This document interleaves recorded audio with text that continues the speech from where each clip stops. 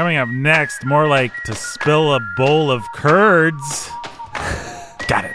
Or to flush a bowl of curds. Curds, yeah.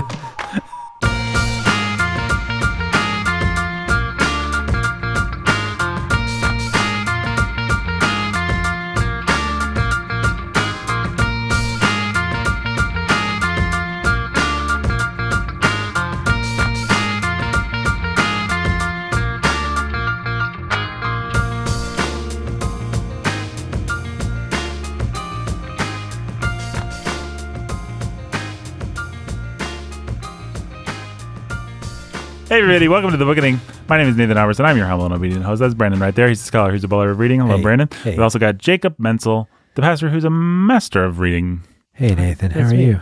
I've decided to do my NPR voice today. Oh, okay, you want to Yeah. talk like NPR? Is it NPR? You want to talk like NPR, Brandon? I say ASMR, Nathan. I said NPR. I haven't talked like this guy for a while. Oh, no. My old reliable character is going out to all the ladies that are listening. Yeah. I was unfortunately standing in my kitchen with my wife when Britney Spears made an appearance recently on our podcast. And I've never seen her look with so much disappointment at me. We scored Spears, man. We got Spears on the podcast. That's pretty great. Yeah, I was like, come on. Isn't this awesome? I forgot that had come out. Jake, your thoughts? You big Spears head back in the day? Hit me one more time. See, look at that. That's one of our songs. Just a minute. We also, people don't realize we play blackjack while we do this podcast, so I need to hit Jake one more time. All right, so there we go. Oh, sorry, Jake. Bust. I win. House wins. Oops, I did it again. I lost that blackjack. That sucks. Wow, you guys are toxic. Guess I'm like a genie in a bottle. Yeah. The thing we learned about Jake, though, is his hips don't lie. They don't lie. Oh, brother. Folks, Where art thou? we come from a land from a faraway place where the caravan camels roam. No, we come from the 90s. That's when we come do. from. Go back to the 90s where you came from. From whence you came.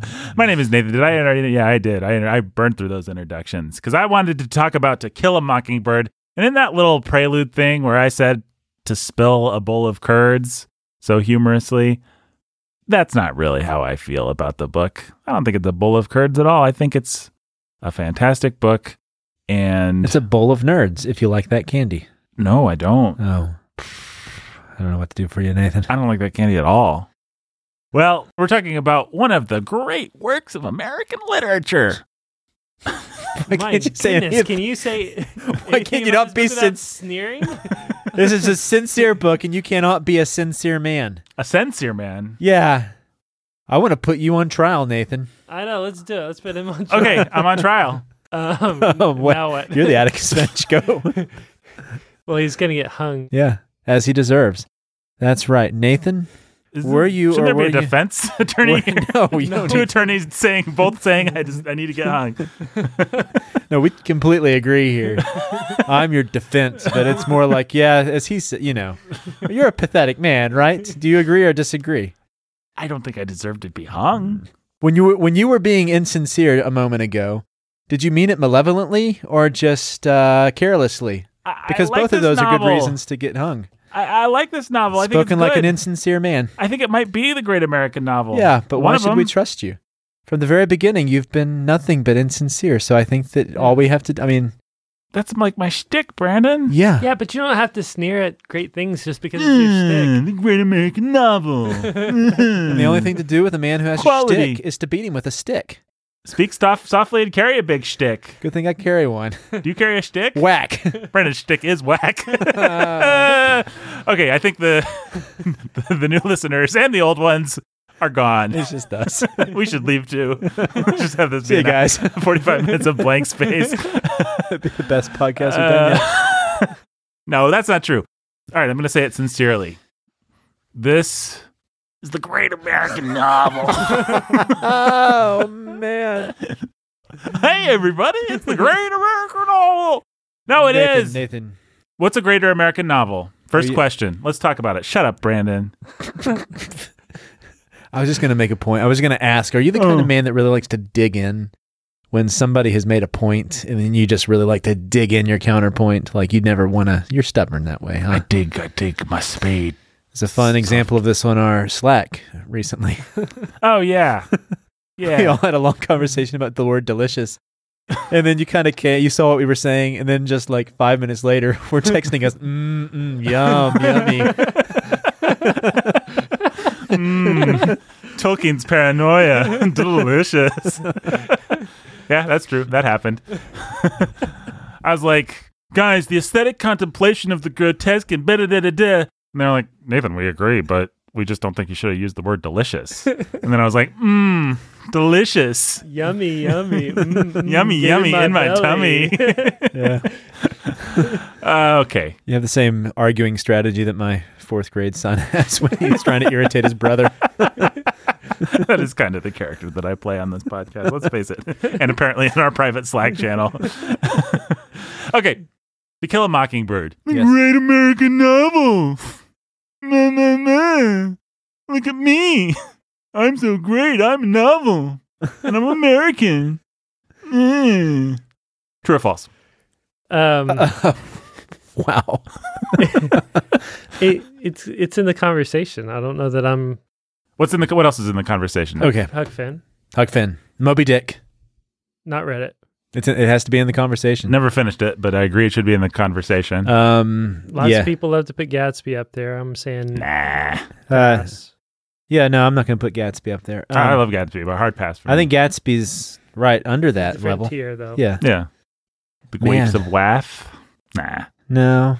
Maybe East of Eden, as far as what we've read. I don't think East of Eden is as If you tight get and controlled and masterful. But then if you want to say tight and controlled and masterful, you got Huck Finn, please, that last third. Well, if tight, controlled, and masterful is the standard, then you have to go to Hemingway. But I don't know. Or To Kill a Mockingbird. Or To Kill a Mockingbird. Yeah, but I don't Hemingway know which loses. Hemingway we'd bring in. I think The Old Man in the Sea. The Old would be Man in the Sea, only- I'd put it up there. But It's more of a novella than a novel. yeah. Yeah, let's take it out. It's too short. In your face, Hemingway. Haha. Cry me a river, boy. Yeah. I ain't no hollaback boy. And no Hemingback boy. No. That That was fun. was fun. People would probably want to put Scarlet Letter up there, but I'd say no, sir. I like it fine, but no. It's great. It's fine. It does what it does fine, but I wouldn't want to put it up there. A novel that has an entire chapter about the color white or about whale blubber, for me. I like Moby Dick. Moby Dick's great. I've never finished Moby Dick, which tells you everything. We'll have to read Moby Dick for this Yeah, we will. I sooner think- or later. But to me, at least of the things that I've read in the last, let's say, 5 years. Mm-hmm. Ready Player One? Huh? Ready Player One. Ready Player One, To Kill a Mockingbird, and Huck Finn. Those are the three contenders. Can For the Anna Great Karenina American be the novel. Great American Novel? If it can, then it is. Oh, War and Peace. It's too Russian. War and Peace is pretty Russian. Yeah.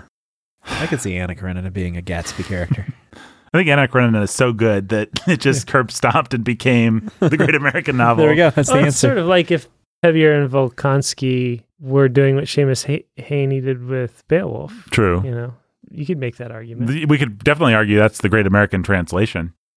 Okay, fine. I think what it's coming down to, if Brandon, do you want to make a serious argument for Moby Dick? Do I want to make a serious argument for Moby Dick? Yeah. I'd argue that we should table that discussion until we read Moby Dick as a group. Table the whole discussion of the Great American Novel? Or As to whether Moby Dick beats... Thus far, in terms of the American novels that the Bookening has read, Yeah. it is Huck Finn and To Kill a Mockingbird, and there's not really a close third. Nope. Yeah, I would agree with that, Unless you want to try and argue for East of Eden. which I don't actually. I don't think you can. I would argue that I love East of Eden more than either one, but I wouldn't argue that it's better. I would agree Yeah. with exactly that statement.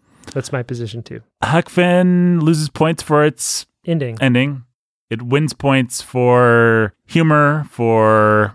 Warmth in a weird way from Mark Twain of all people. We will talk today in a minute, and I'm going to lead with a question about Scout and whether she's a successful child seen through an adult's ironic perspective kind of character. And you might argue that Huck Is a better is character. a better version of the precocious child that sees better than the adults kind of character.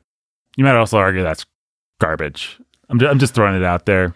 I think that I could accept that Huck and Jim, Twain's Jim, are better realized characters, and the side characters are better realized characters in many ways than any of the characters in To Kill a Mockingbird, and still come down in favor of To Kill a Mockingbird. That's a pretty outrageous claim. Well, To Kill a Mockingbird has the advantage of not being written by a snarky God hater. I think that's what's going to do a lot for it on this podcast, at least. And for otherwise being relatively perfect. Mark Twain has the advantage of being something of a colossal, extravagant genius in a way that Harper Lee wasn't. So the best scenes in Huck are probably better than the best scenes. Way more colorful. Yeah. Vivid.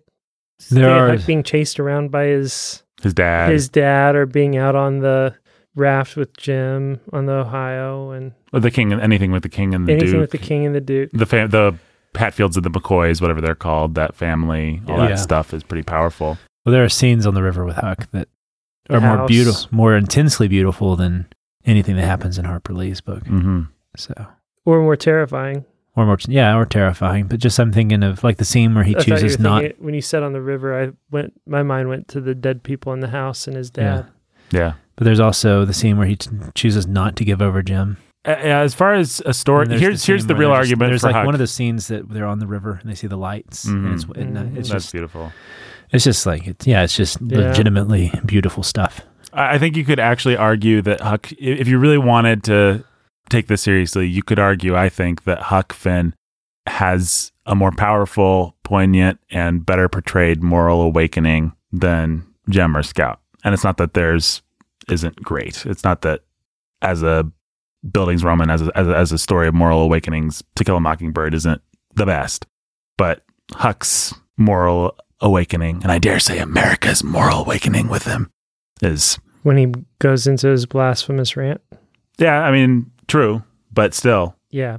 No, I'm not trying to be snarky or undermine the point, but that is a big part of it. It is a huge part of it, and it's unfortunate.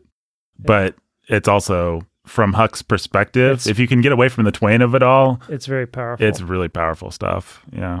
Yeah. And hey, this is nice. We've got a well-rounded black character in our story about the black experience. Yeah.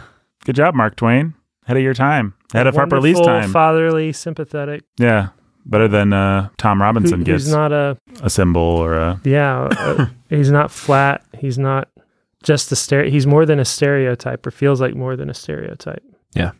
You know, I might, just in this conversation, which it's weird to do this at the beginning of a To Kill a Mockingbird discussion, but I want to give it to Huckleberry Finn, actually.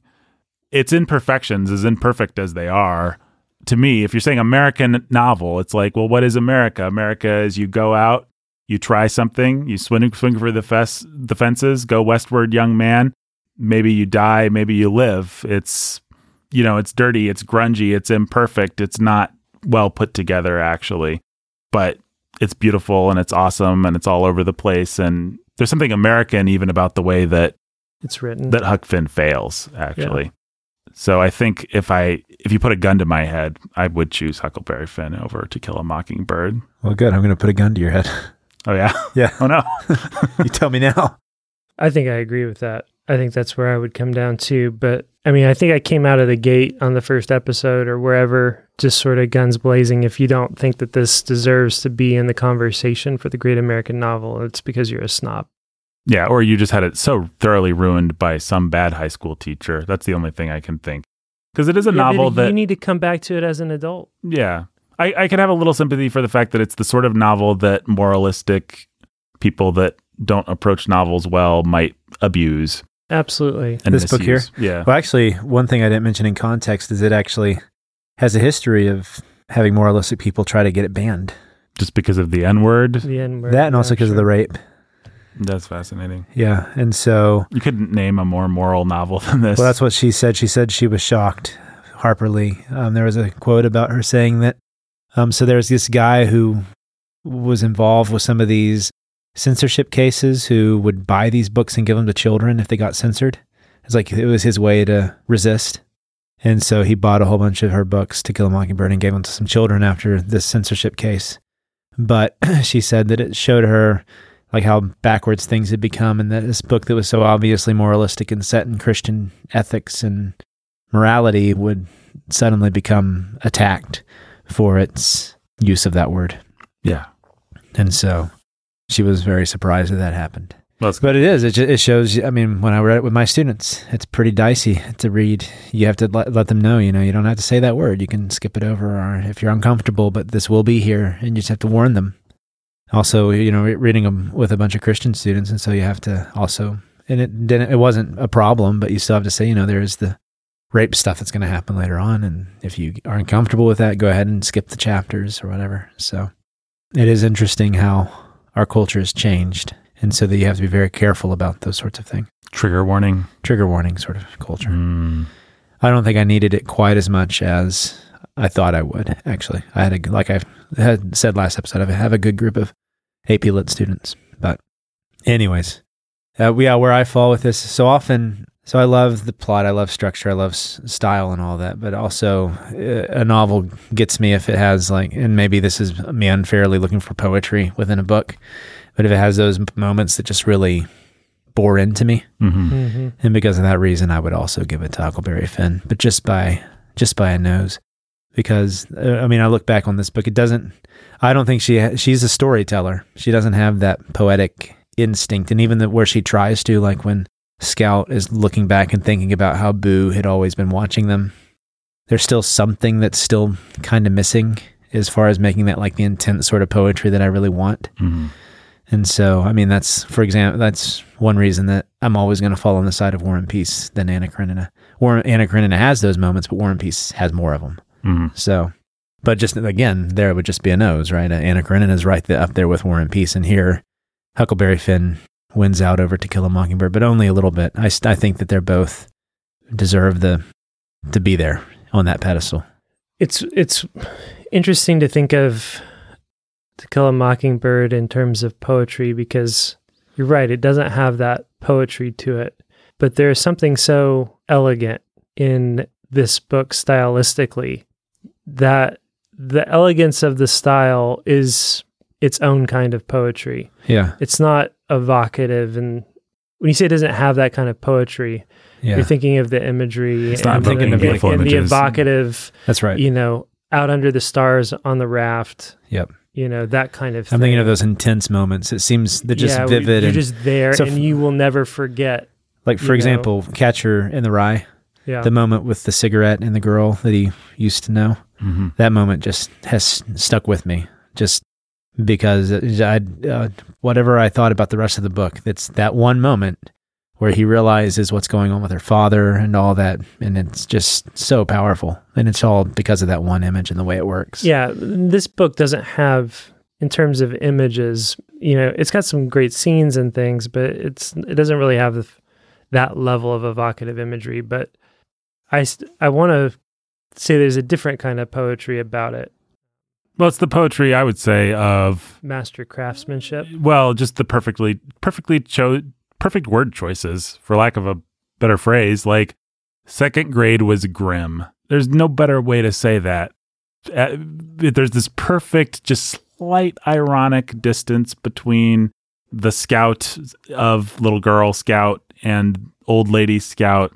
And she's got to walk that line through the whole novel. And she's really smart, and you never catch her doing it, but it's really hard to do. And I don't even really know how to talk about it. The scene I sort of alluded to last time that really stuck out to me in the movie is where a little Girl Scout runs up and innocently calls out Mr. Cunningham and turns around the lynch mob. And I just think that scene, as conceived, is maudlin, is stupid, is not what happened with most lynch mobs across history. Some cute little girl runs out. I mean, you can imagine several really bad versions. Well, think how Dickens would have done it. Yeah, think how Dickens would have done it. Perfect way of expressing. It would have just been like, well, Scout would have been an angel for one. Scout would have been an angel, and she would have said the perfect things to get under Mr. Cunningham's skin, which she actually does in the novel. But she's oblivious to it. But she's oblivious to it, and it feels inevitable, and it feels like something that just happened and that she's just telling you about. Well, it seems inevitable because it's real. I've seen things happen with my own children that are like that. Right. And sometimes it gets them into trouble. Well, a lot of times you can't make fiction as strange as real life. People say, real life is stranger than fiction. It's true.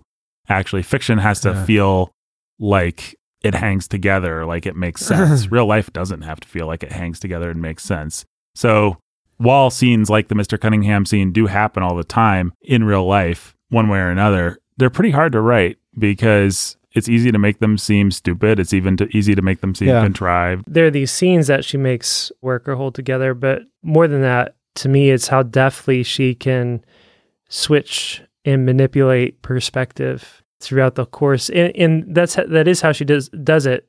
And you really can't catch her doing it, but just the subtle shifts in perspective of, oh, this is young, innocent Scout's perspective on things. Oh, this is mature, adult Scout's perspective on things. Oh, this is just some gray area that we keep moving in and out of that allows her to have these ironic tones and these sarcastic tones and to do parody, but to also do her parody while playing it all with the straightest possible face. Yeah, this book is a masterpiece of a child, of poker face.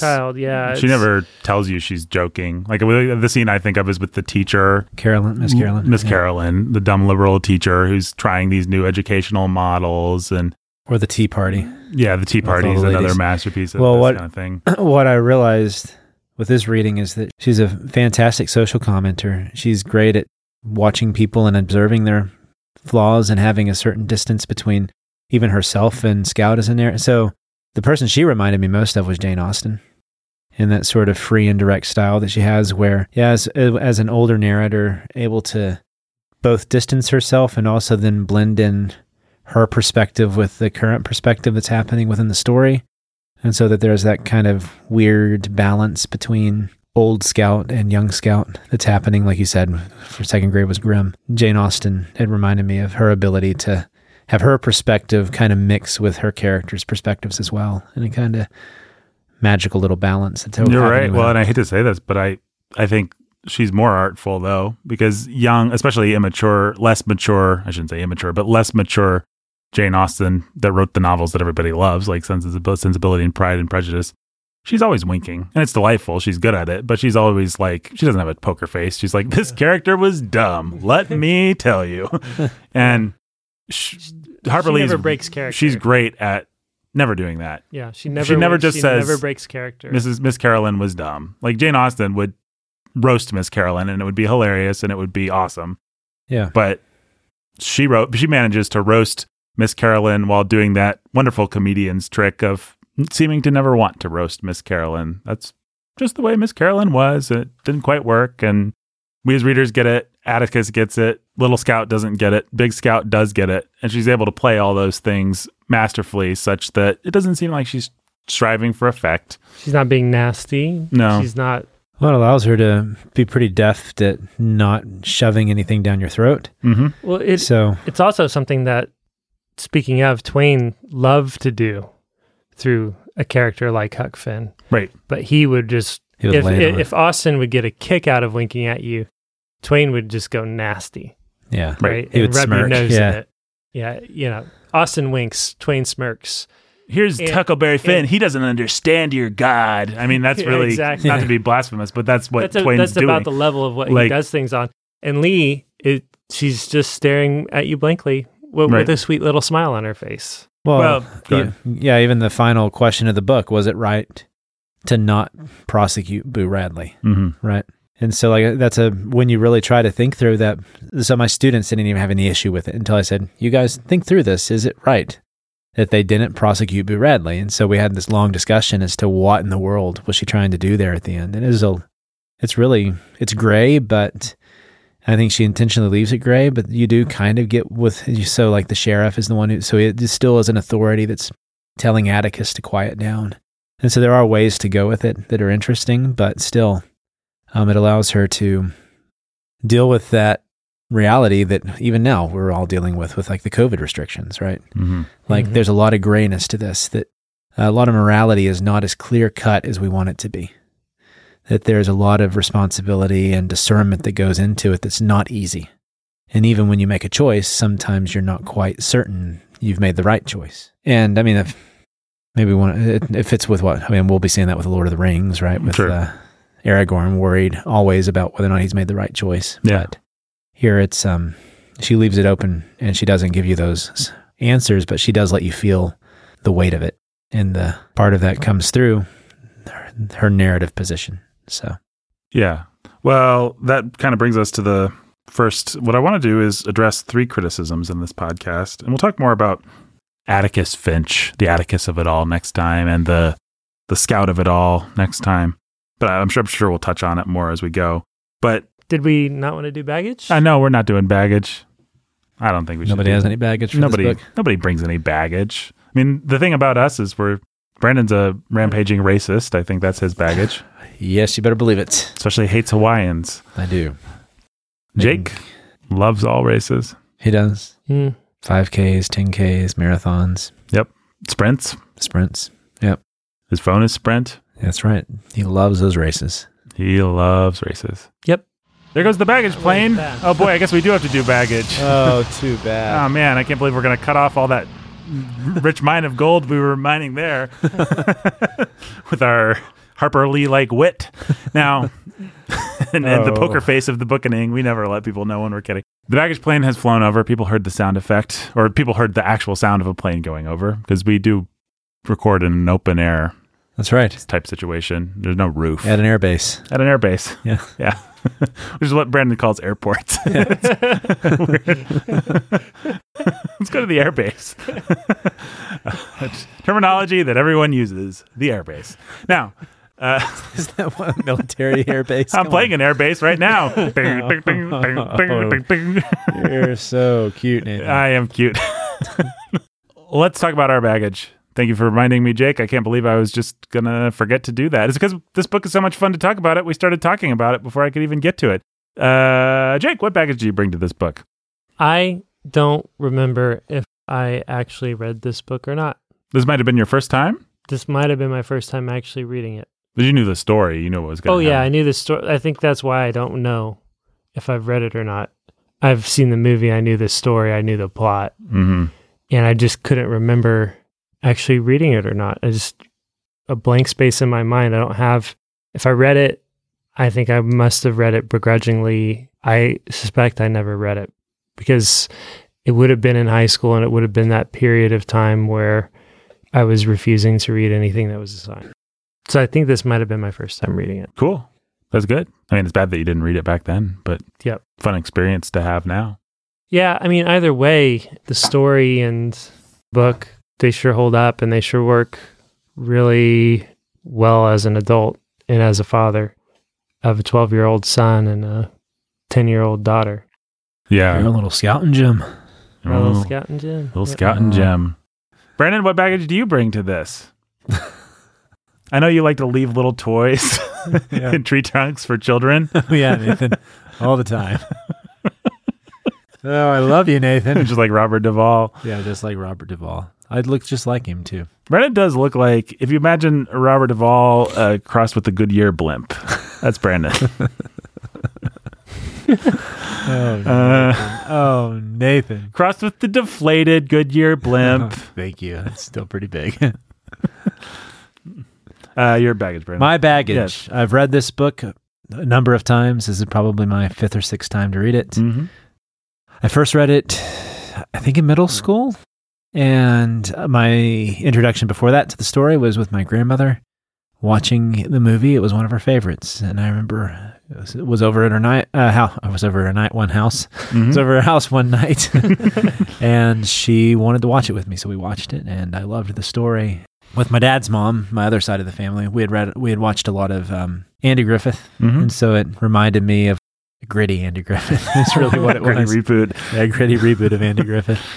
And so I loved it. And I loved it that my grandmother loved it. It meant a lot watching the movie with her. I've loved the story ever since then. Atticus Finch was a hero of mine in early high school. Your children all call you Brandon. Yeah, that's right. I briefly thought about going into law just because I loved that scene of him in the courthouse so much. And so, yeah. You played that so straight. His children don't call him Brandon. Oh, yeah. They don't call me Brandon.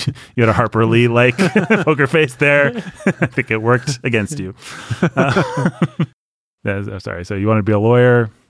Wanted to. Mm-hmm. And so, yeah, and then, you grow out of that and you realize more of the complexities of the story as you get older. And coming back to it this time, it was fun because you get to have that added layer of having children and realizing how much of a failure, even though he is a good man, how much of a failure still Atticus Finch is.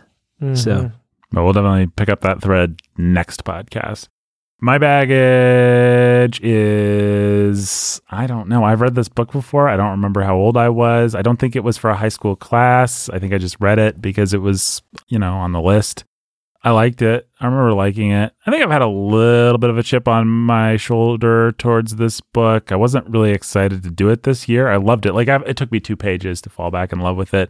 But I feel like I've had to read so many books like this that I don't really care for the small town, southern, mid-century genre. People may remember the Mysterious Phantom had to show up for our episode on whatever that book is called by Gilead. It's just not my favorite thing. Yeah. I mean, I do feel nostalgia, or fake nostalgia, because I never lived in a small town, but I can watch like an episode of Andy Griffith and get the feels for that time and place. But so many of these stories feel so maudlin and so predictable that... Yeah, and I think that it also, we didn't talk about this yet, but I think it has the patina of being one of those school books. Yeah, it does. So this is fun. We've now read 2 school books this year that come to find out we actually like them more than we thought we might. What was it? Oh, Johnny Tremaine. Johnny Tremaine, yeah. Yeah. So, I mean, that's what I thought about coming back to this book too, was it's got that one school book thing into righteous virtue signaling. It feels like vegetables a little bit. Crusading. Like, oh boy, this is going to be good for me. Great. I'm supposed to read this because it has a great message or something like that. Yeah. And yeah, it didn't take but the first 2 pages for me to be like, whoop, hey. And yeah, it's a great book and it doesn't take, just about to repeat the thing that I said, that Jake said, that for a 4th, 5th time, which is, it just doesn't take long to hook you and get you in. It's better than that. But yeah, coming at it from a distance of some years, I did approach it with some trepidation as, just one of those memoirs of small town life, which is just not my favorite thing in the world. It's just the kind of thing that ends up on the Oprah list is a book that I tend to be prejudiced against those books. I'm the Tom Ewell of books about small town life. Like, oh boy. It's funny. I don't know that I've ever read a book like that I haven't liked, though. So didn't you read East of Eden because it was on Oprah's list? Yeah, I did. Because it was? No, my mom had it because it was on Oprah's list, and then I read it. So almost any book, with the exception of Gilead, that kind of takes place in this time and place. I think we're finding out that Oprah has good taste. I mean, she must be doing something right. Yeah. She's doing all right for herself, that Oprah. Okay, let's talk about it. Let's talk about it, guys. Hey. I don't know how much more time we have in this episode, but... Speaking of books... Yeah. Should Charlotte's Web be in the conversation for Great American Novel? Yeah, it went. Oh, okay. There we go. In your face. Great, I'm glad we're done with that. Let's move on. I really think Temper of the Swan. Oh, yeah. The Great American Novel. Oh, boy. Charlotte's Web definitely is in conversation for Best Children's Book. Yeah. Which, let's pick up this thread. There's a lot of threads from what we've already talked about that we could pick up, but I wanted to bring some criticisms against this novel that people have made. And let me start with our old friend, Flannery O'Connor. Hey, look, Brandon actually offered a little bit of a transition into this. Yes, you did, Brandon. She wrote in a letter, and I quote, "For a children's book, it does all right. It's interesting that all the folks that are buying it don't know they're reading a child's book. Somebody ought to say what it is." Unquote. Boy, does that sound like something that I would say when I don't like something that's popular. And Jake's like, "Why don't you just like the latest Marvel movie, Nathan?" And I'm like, Because people need to understand it's not actually good. I mean, it's like, it's fun, but it's not fun. It's not good, though. Why don't you like Stranger Things, Nathan? Well, people don't realize that it's just a ripoff of Stephen King, and people have already done this. Yeah, and I actually talk in that voice. Yeah. Well, yeah, like, it's not actually, like, the good. Maybe it's okay for children and teenagers. Right, like, maybe people are too stupid to like Stephen King. There's a lot of morons out there. They'll probably like it. Or actually, not just like it, but, pay and get it. The subscriptions to get this. Well, Netflix is actually getting subscriptions to their services because people want to watch Stranger Things. So there's Flannery O'Connor. Maybe I should reread it in that voice. For a children's book, it does all right. It's interesting that all the folks that are buying it don't know they're reading a child's book. Somebody ought to say what it is. People could be buying adult books. Like mine. But, good man's art. But they don't. Well, obviously, they don't even know what they're reading, so how could they be discerning enough to know what's good? Scout and Finch should have been taken into the woods and shot at the end of the book. Made it better. I think I just figured out what that... By Tom Robinson's zombie corpse. So on the last episode, we started off by giving that one author that I've now forgotten his name already. Tom Mulholland or whatever. Oh, Tom Mellon. Thomas Mellon. Thomas Mellon. Mellon. Yeah. However you say it. I think now we realize what his problem is too. Nobody reads his books or buys them, and yet Harper Lee's still selling millions of copies a year. Which, I get that a little bit. I mean, when everybody thinks something's great, it is worth asking more questions of it. When the whole world loves Stranger Things, I submit to you, it's worth saying, why does everybody love Stranger Things? So Thomas Mellon, I have thrown you a bone. Yeah, just because something's popular doesn't mean it's great. But also because it's popular doesn't mean that it's garbage. No. So writing something off or accepting it based on its popularity is stupid in either direction. No, but I agree with that 1,000,000%. But because it's popular, it does mean you have to deal with it one way or another. Right, and I think it also means it's worth holding it to a high standard in some ways. It matters whether Harry Potter is good in a way that it doesn't matter whether a children's book that no one's heard of is good.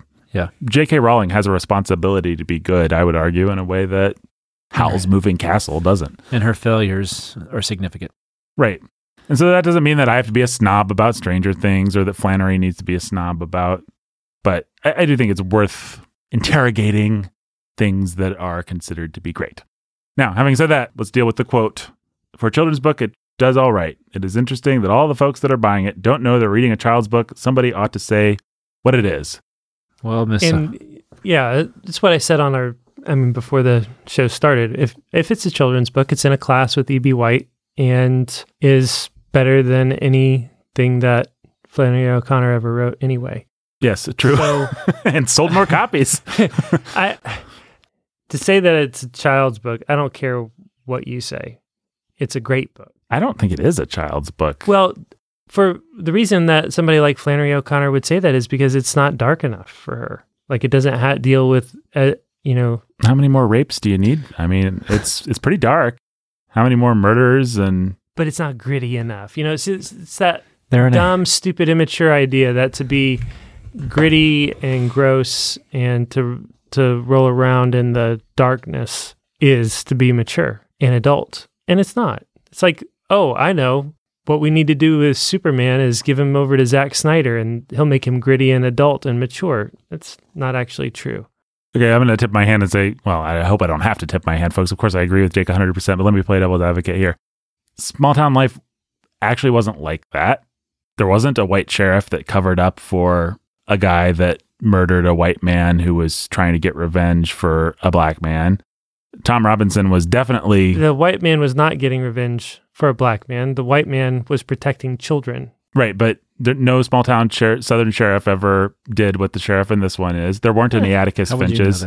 And, well, I'm playing the devil here, Brandon. I'm asking Don't tear my argument. I'm asking the devil how he would know that. Instead, there were people that randomly drove around shooting children. Brandon, in last episode's context, managed to read a poem about a lynching for some reason. That's our past. Not this idyllic little Mayberry of a town with... Wait. What do you mean? We have an innocent man who gets... Yeah, this poem is dealing with that. That's why I read that Everybody knows is innocent, gets convicted of murder because he's black, and goes away to prison. And everybody is struggling everybody's making their peace with it, and nobody makes sense.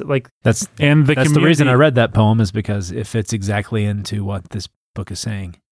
Well, and all the good people in the community rally around Atticus and send him food, and actually all the good black people in the community, everybody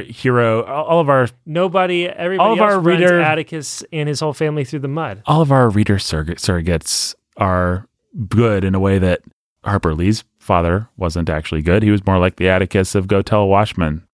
This book lets us all off the hook collectively as readers in a way that only a children's book could, and that's why it's a children's book, because it's got a dumb moral for little kids that don't understand how dark and depraved the world really is. Wow. Okay. Well, it doesn't let us off the hook because it never really resolves whether or not it never really resolves the moral questions of the book. It just leaves them out there.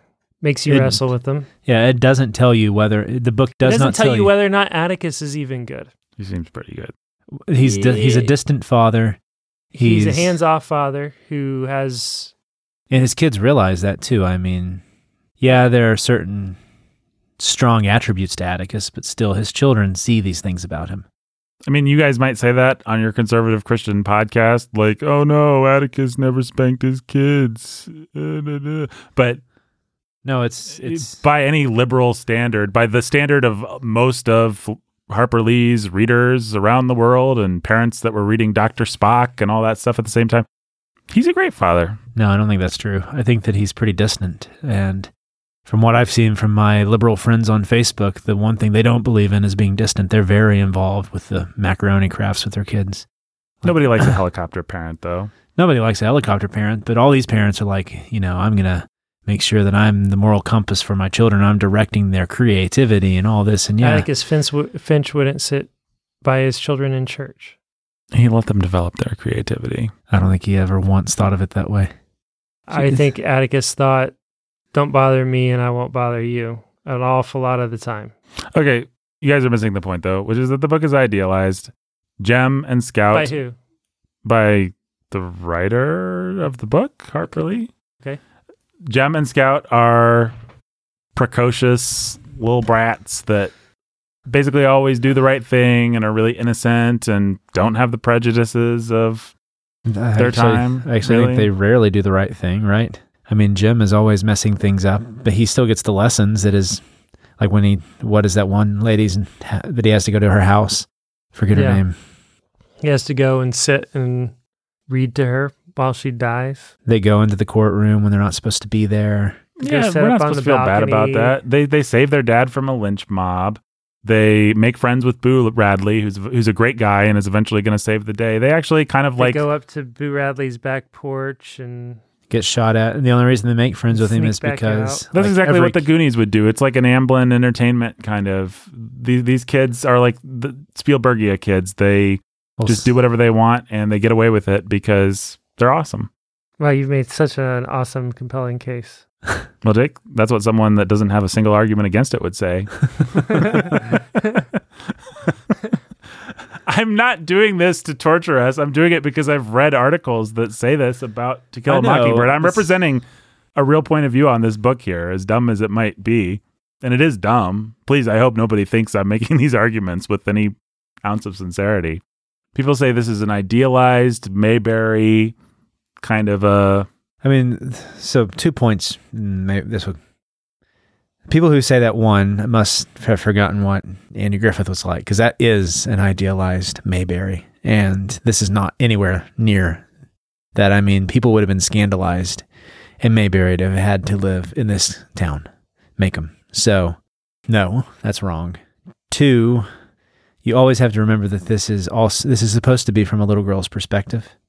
There's always that layer of complexity added to the story in that we're getting it from Scout's perspective. And so so there's that one guy that they meet at the courthouse lawn, the drunk. Yep. Everybody thinks he's a drunk. Yeah. And so all of this is, but it's all still from her point of view. And as a storyteller, she's giving us, and if that makes it a child story, okay.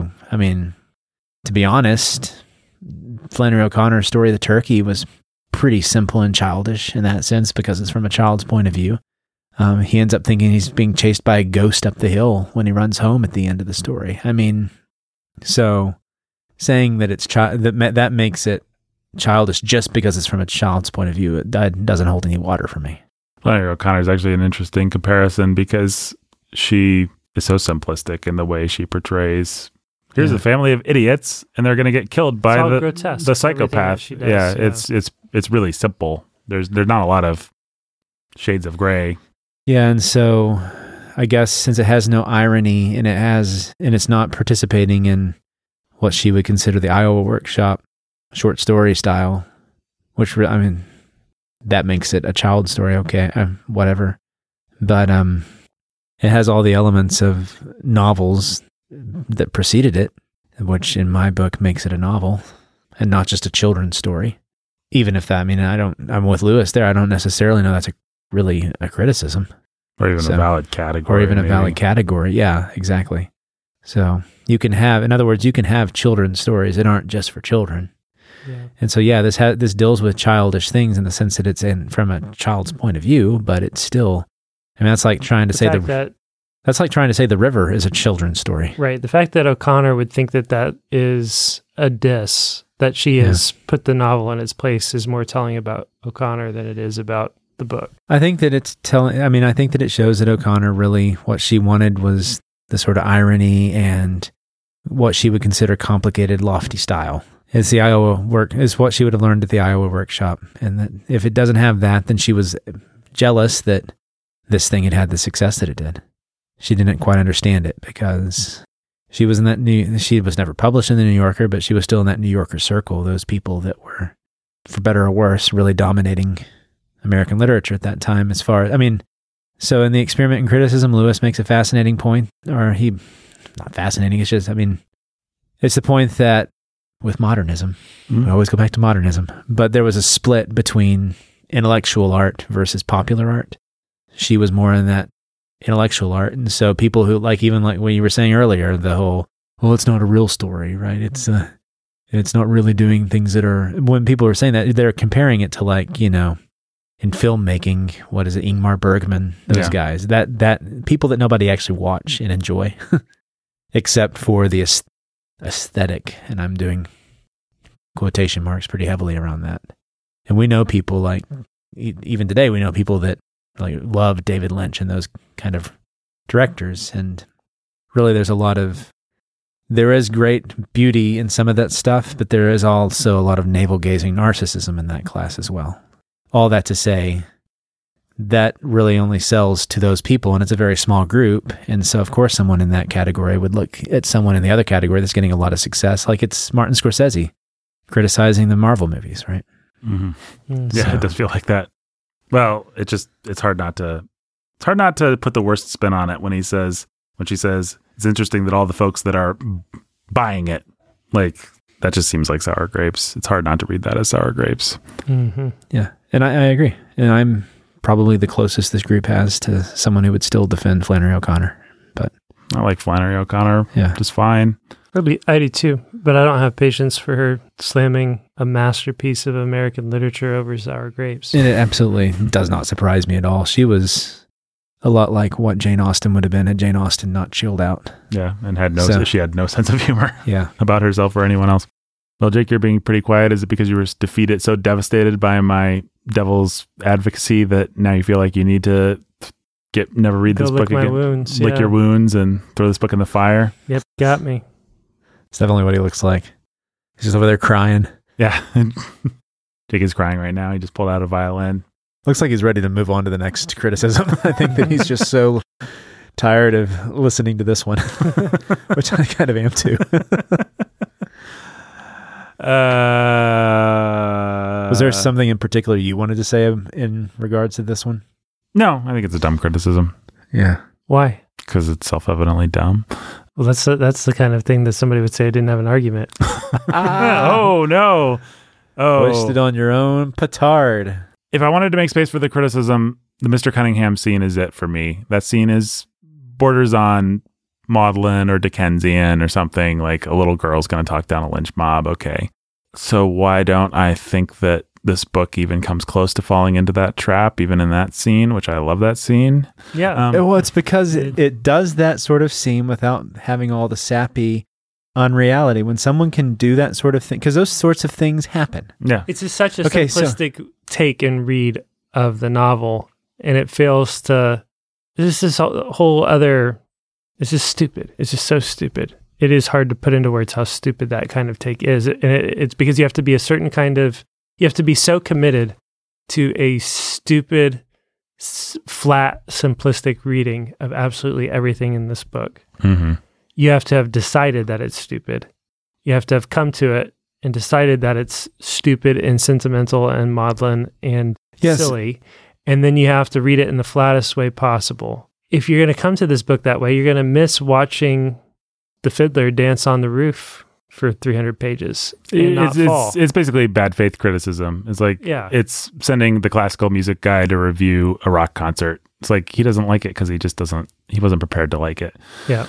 And what are you supposed to say to that except for, well, I guess you don't like rock and roll, but that was Zeppelin, dude. Like, and of course, then they're going to come back, well, Bach and Beethoven and Chopin, Zeppelin doesn't hold a candle to them. And so let me play Stairway to Heaven for you. I mean, that's really all you can do. I mean, I want to flip it around and say it's more like taking the punk rock connoisseur and sending them to a Bach concert. They don't have the tools to understand. They're just like, it's just, where are the words at? Yeah.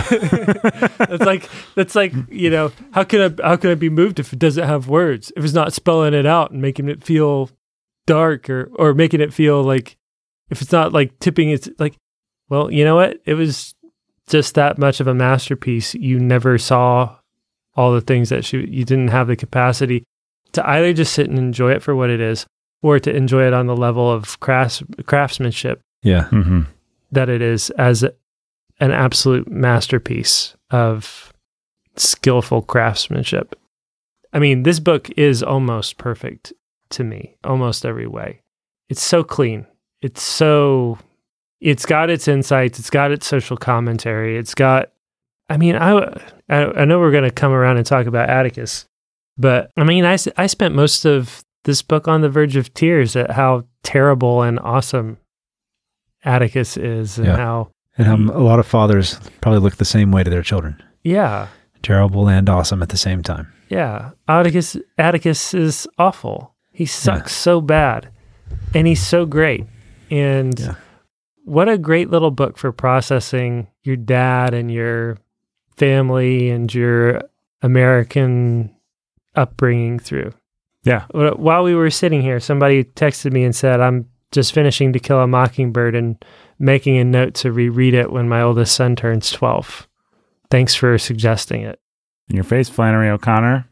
Nobody making a note about that. Yeah. Remind me to read this when my family's murdered by a psychopath. When I'm taking a trip with my family down to Tennessee. Yeah, and the other way she does it, she avoids that maudlin stuff, is that with scenes with children, it's very easy to either make them worse or a lot better than they are. To actually accurately portray children is pretty hard.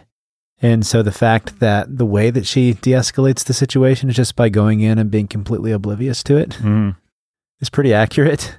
Because, I mean, it shows you that she understands children. I mean, I can't tell you how many times my children have just been completely oblivious to something that's going on. Mm-hmm. And just sort of stumble into doing something.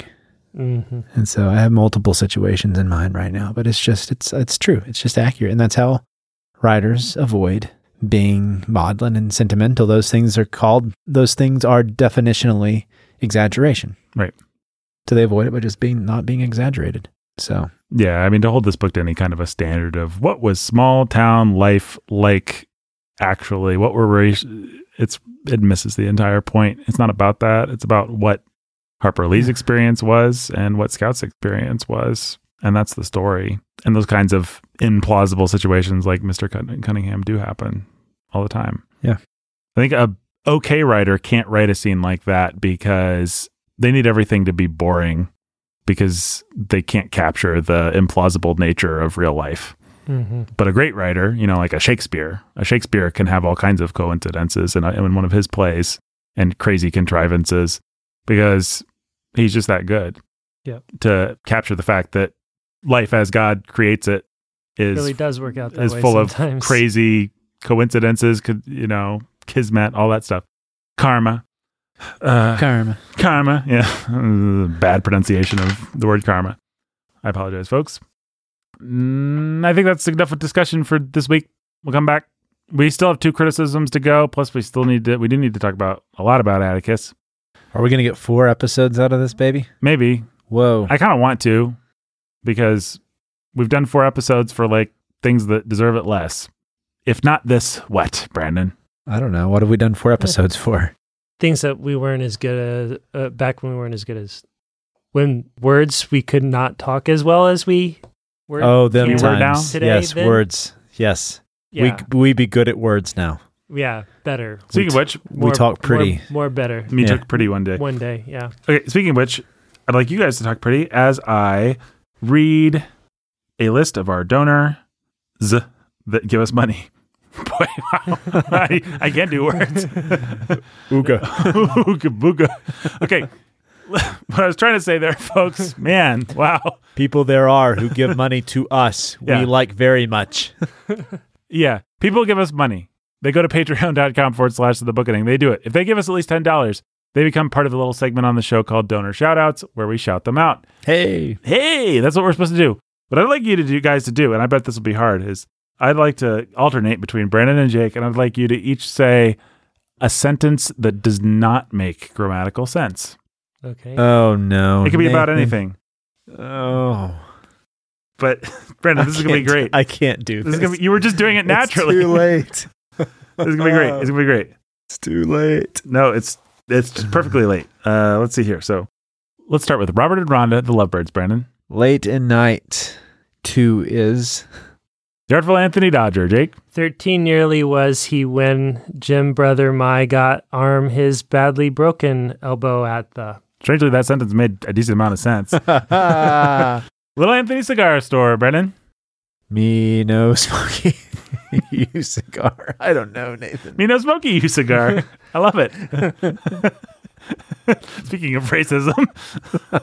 The Immortal Chelsea E. Healed it when in fears of Jim never able to being football play were assuaged.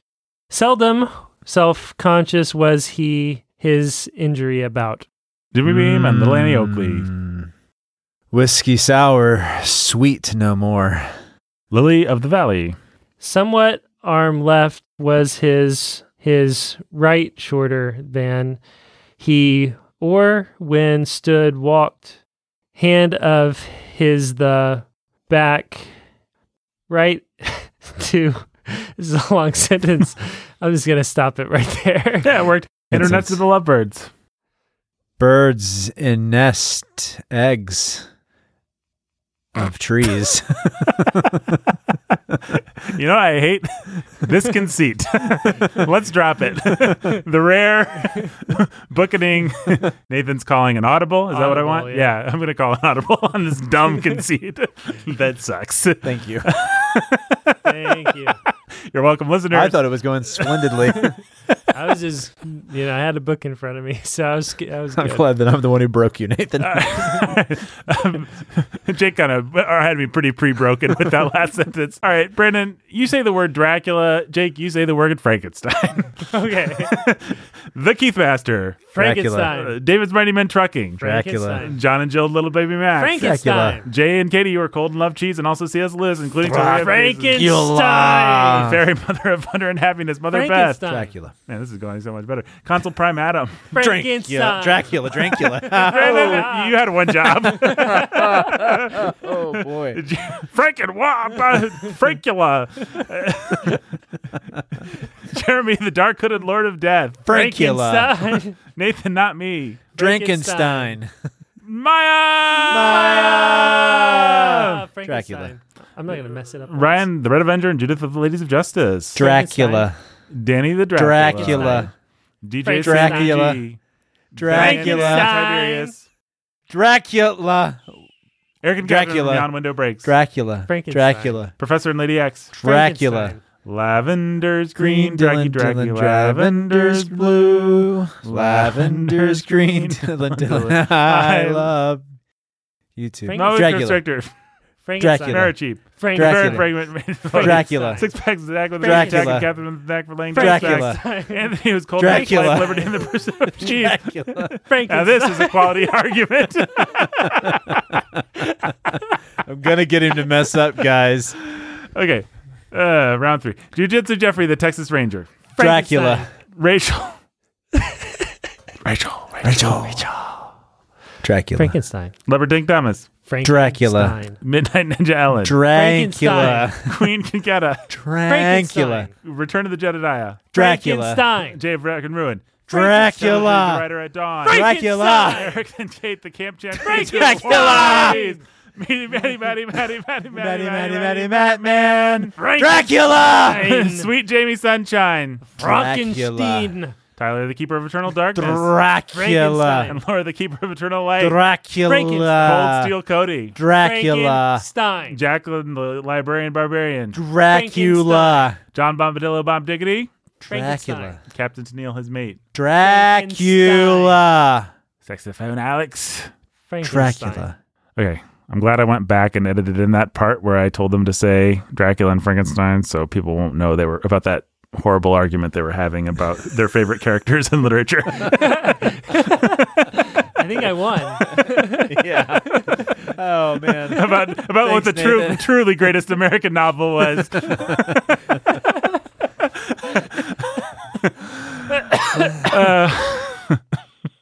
We know who the true monster is, Nathan. Yep. It's Dracula. All right, let's be done. Frankenstein. Book of the Day, written and produced by Dracula, performed by Frankenstein, and go to go to patreon.com/Frankenstein.